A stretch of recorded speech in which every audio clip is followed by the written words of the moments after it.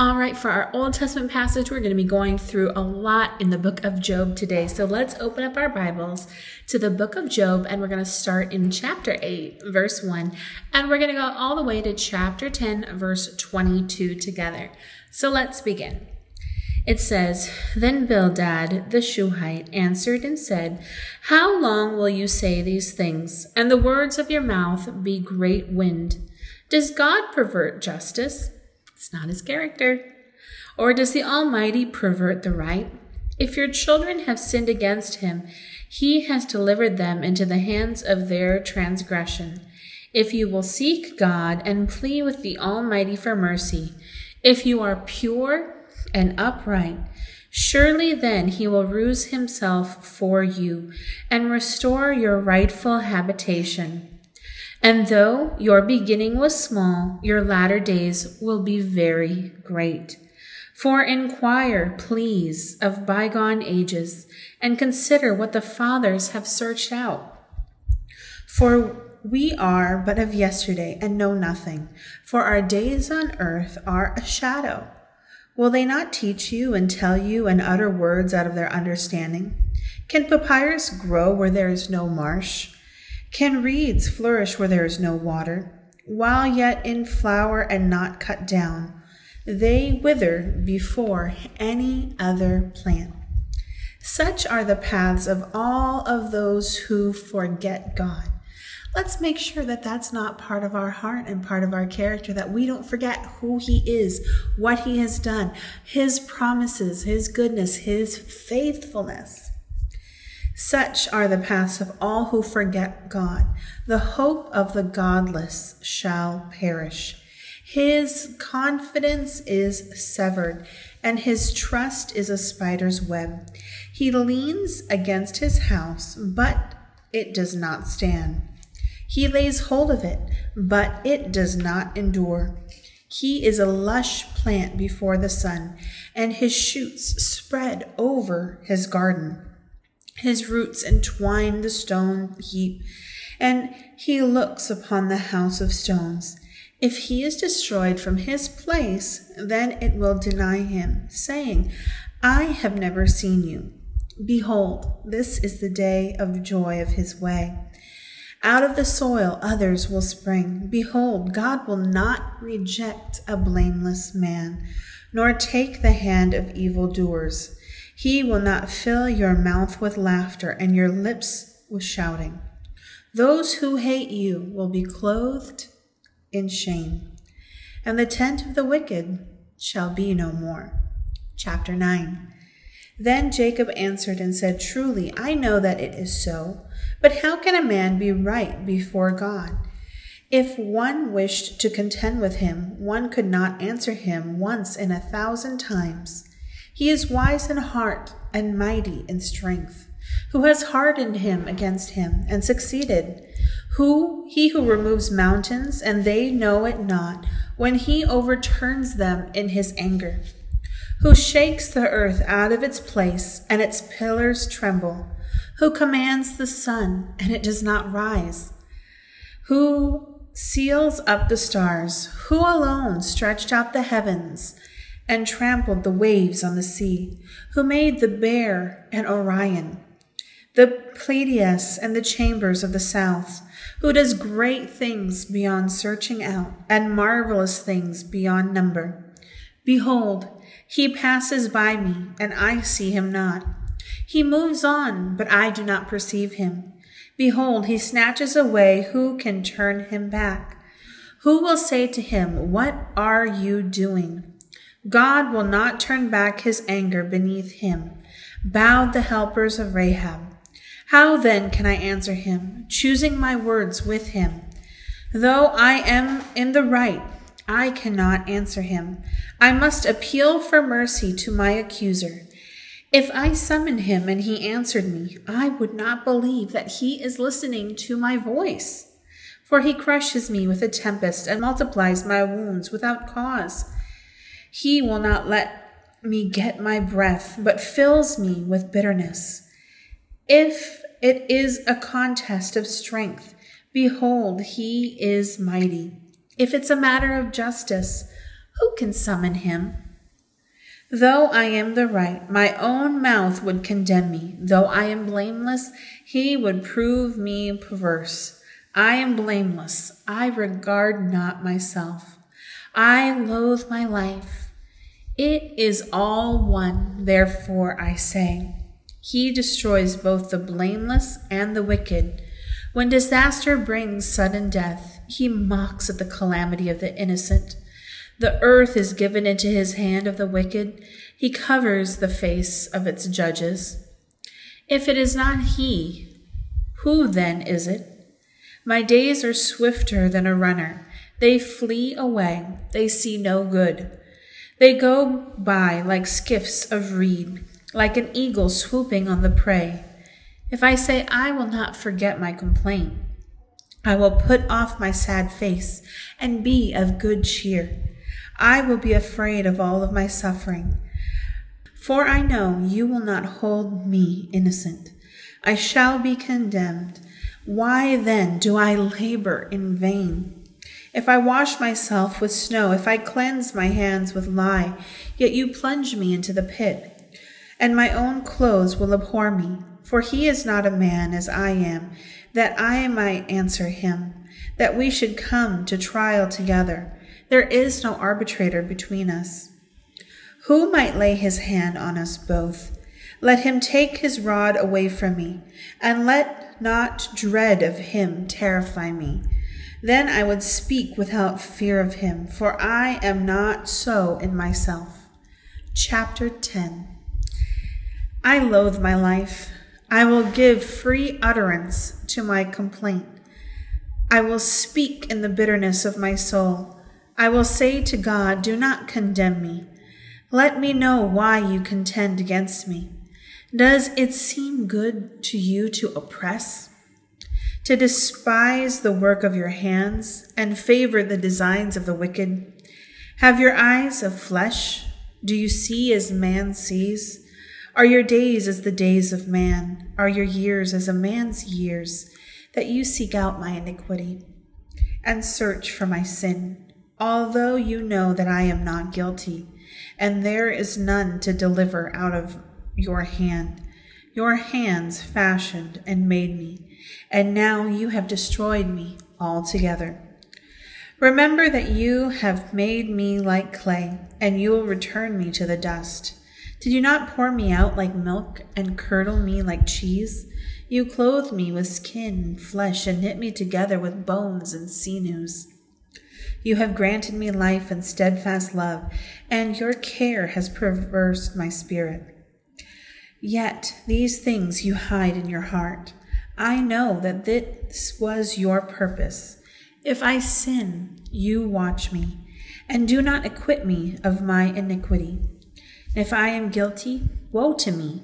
If I am in the right, I cannot lift up my head, for I am filled with disgrace, and look on my affliction. And were my head lifted up, you would hunt me like a lion. And again, your work wonders against me. You renew your witnesses against me, and increase your vexation toward me, and bring fresh troops against me. Why did you bring me out of the womb? Would that I had died before any eye had seen me, and were as though I had not been given, carried from the womb to the grave. Are not my days few? Then cease and leave me alone, that I may find a little cheer. Before I go, I shall not return to the land of darkness and deep shadows, the land of gloom, like thick darkness, like deep shadow without any order, where light is as thick as darkness. The book of Job is full of such a mix of emotion, such a mix of people who claim they're friends, who aren't friends, and some who really turn out to be good friends. And you go through and you see the heart of a man who has faced so much, who has lost everything. But you see later on, as you go through the book, everything that God has done for him. And you see the heart of a man who later on has turned back to God for every good thing in his life.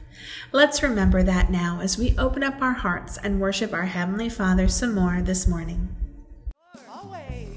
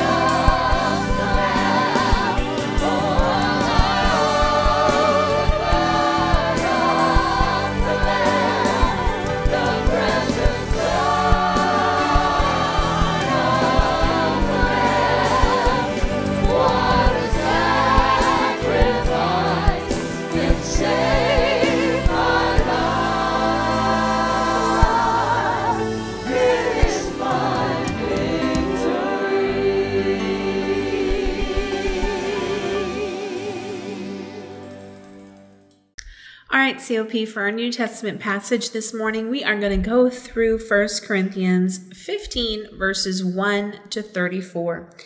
It says, "Now I would remind you, brothers, of the gospel I preached to you, which you received, in which you stand, and by which you are being saved. If you hold fast to the word I preached to you, unless you believed in vain. For I delivered to you as of first importance what I also received, that Christ died for our sins in accordance with Scripture, that he was buried, and that he was raised on the third day in accordance with the Scriptures, and that he appeared to Cephas, then to the 12. Then he appeared to more than 500 brothers at one time, most of whom are still alive, though some have fallen asleep. Then he appeared to James, then to all the apostles. Last of all, as to one untimely born, he also appeared to me. For I am the least of the apostles, unworthy to be called an apostle, because I persecuted the church of God. But by the grace of God, I am what I am, and his grace towards me was not in vain. On the contrary, I worked harder than any of them, though it was not I, but the grace of God that was with me. Whether then it was I or they, so we preach, and you believed. Now, if Christ is proclaimed and raised from the dead, how can some of you say there is no resurrection of the dead? But if there is no resurrection of the dead, then not even Christ has been raised, but we know he was. And if Christ has not been raised, then our preaching is in vain, and your faith is in vain. We are even found to be misrepresenting God, because we testified about God that he raised Christ, whom he did not raise, if it is true that the dead are not raised. For if the dead are not raised, not even Christ has been raised." Remember, Christ died for a very specific purpose, to free us, to love us, so that we can have a relationship. That was the reason for him to die and for him to be raised back up. "And if Christ had not been raised, your faith is futile, and you are still in your sins. Then also those who have fallen asleep in Christ have perished. If in Christ we have hope in only this life, we are of all people most to be pitied. But in fact, Christ has been raised from the dead, the first fruits of those who have fallen asleep. For as by a man came by death, by a man has also come the resurrection of the dead. For in Adam all die, so also in Christ shall all be made alive." Amen. "But each in his own order. Christ the firstfruits, then at his coming those who belong to Christ. Then comes to the end when he delivers the kingdom to God the Father, after destroying every rule and every authority and power. For he must reign until he has put all his enemies under his feet. The last enemy to be destroyed is death. For God has put all things in subjection under his feet. But when it says all things are put in subjection, it is plain that he is accepted who put all in subjection under him. When all things are subjected to him, then the Son himself will also be subjected to him, who put all things in subjection under him, that God may be all in all. Otherwise, what do men mean by being baptized on behalf of the dead? If the dead are not raised at all, why are people being baptized on their behalf? Why are we in danger every hour? I protest, brothers, by my pride in you, which I have in Christ Jesus our Lord, I die every day. What do I gain, humanly speaking? I fought with the beast at Ephesus. If the dead are not raised, let us eat and drink, for tomorrow we die. Do not be conceived. Bad company ruins good morals or good character. Wake up from your drunken stupor, as is right. And do not go on sinning, for some have no knowledge of God. I say this to your shame. It's important for us to understand and realize how we live is important. Understanding who Christ is important. Why he lived, why he died, and why it doesn't end there. Why it's important for us to understand that he rose again. And that in that resurrection, not only do we get forgiveness of sins, but we get to have this relationship with him. He is not a dead Jesus. He is a living Jesus, and it is a living God. Amen. Let's pray together this morning. Dear Heavenly Father, Lord, we come to you. Lord, we thank you for your hand upon us. Lord, I come and I lift up to you all your brothers, your sisters, your children, Lord God. And I pray, Lord, let sickness and disease be far from our homes, or God. Let the fear be gone from our heart and the fear be gone from our life. Father, we pray, keep us healthy and strong. Lord, we thank you that you are a healing Jesus, that you are touching us now. We thank you, Lord, that you shall strengthen up our bodies, that there is no need for us to be afraid. Lord, we also pray that you continue to be the provider in our life, the provider all of our days, that we will continue to see your goodness and your faithfulness come to pass in our life, that we will continue to see, Lord, the restoration that is coming this year. Father, we pray, give strength to our government officials, to our doctors and our nurses and all of our frontliners. I pray, Lord God, that you keep them healthy and strong and give them wisdom in how to take care of us, your children. Lord, as we go about our day, we pray, Lord God, be with us. We look forward to coming together to worship you. We look forward to coming to drive-in service, to praise you. We look forward to coming to Fortress 91, where we can be able to pray together and worship you together as a family. Lord, we just pray. Be with us, Father God, as we are going about our days and our week. Lord, we so look forward to the time that we can come and fellowship together in your home, in your presence, Lord God, with all of our brothers and sisters. Watch over us, Lord. Let us come back to the house of the Lord soon. We thank you and we praise you, for you are so worthy. In Jesus' name, amen and amen. Well, thank you, COP, so much for joining me this morning. I'm Basora A, signing off for now, saying I'll be seeing you guys real soon. I hope you have an amazing day and an amazing weekend. Take care, and God bless.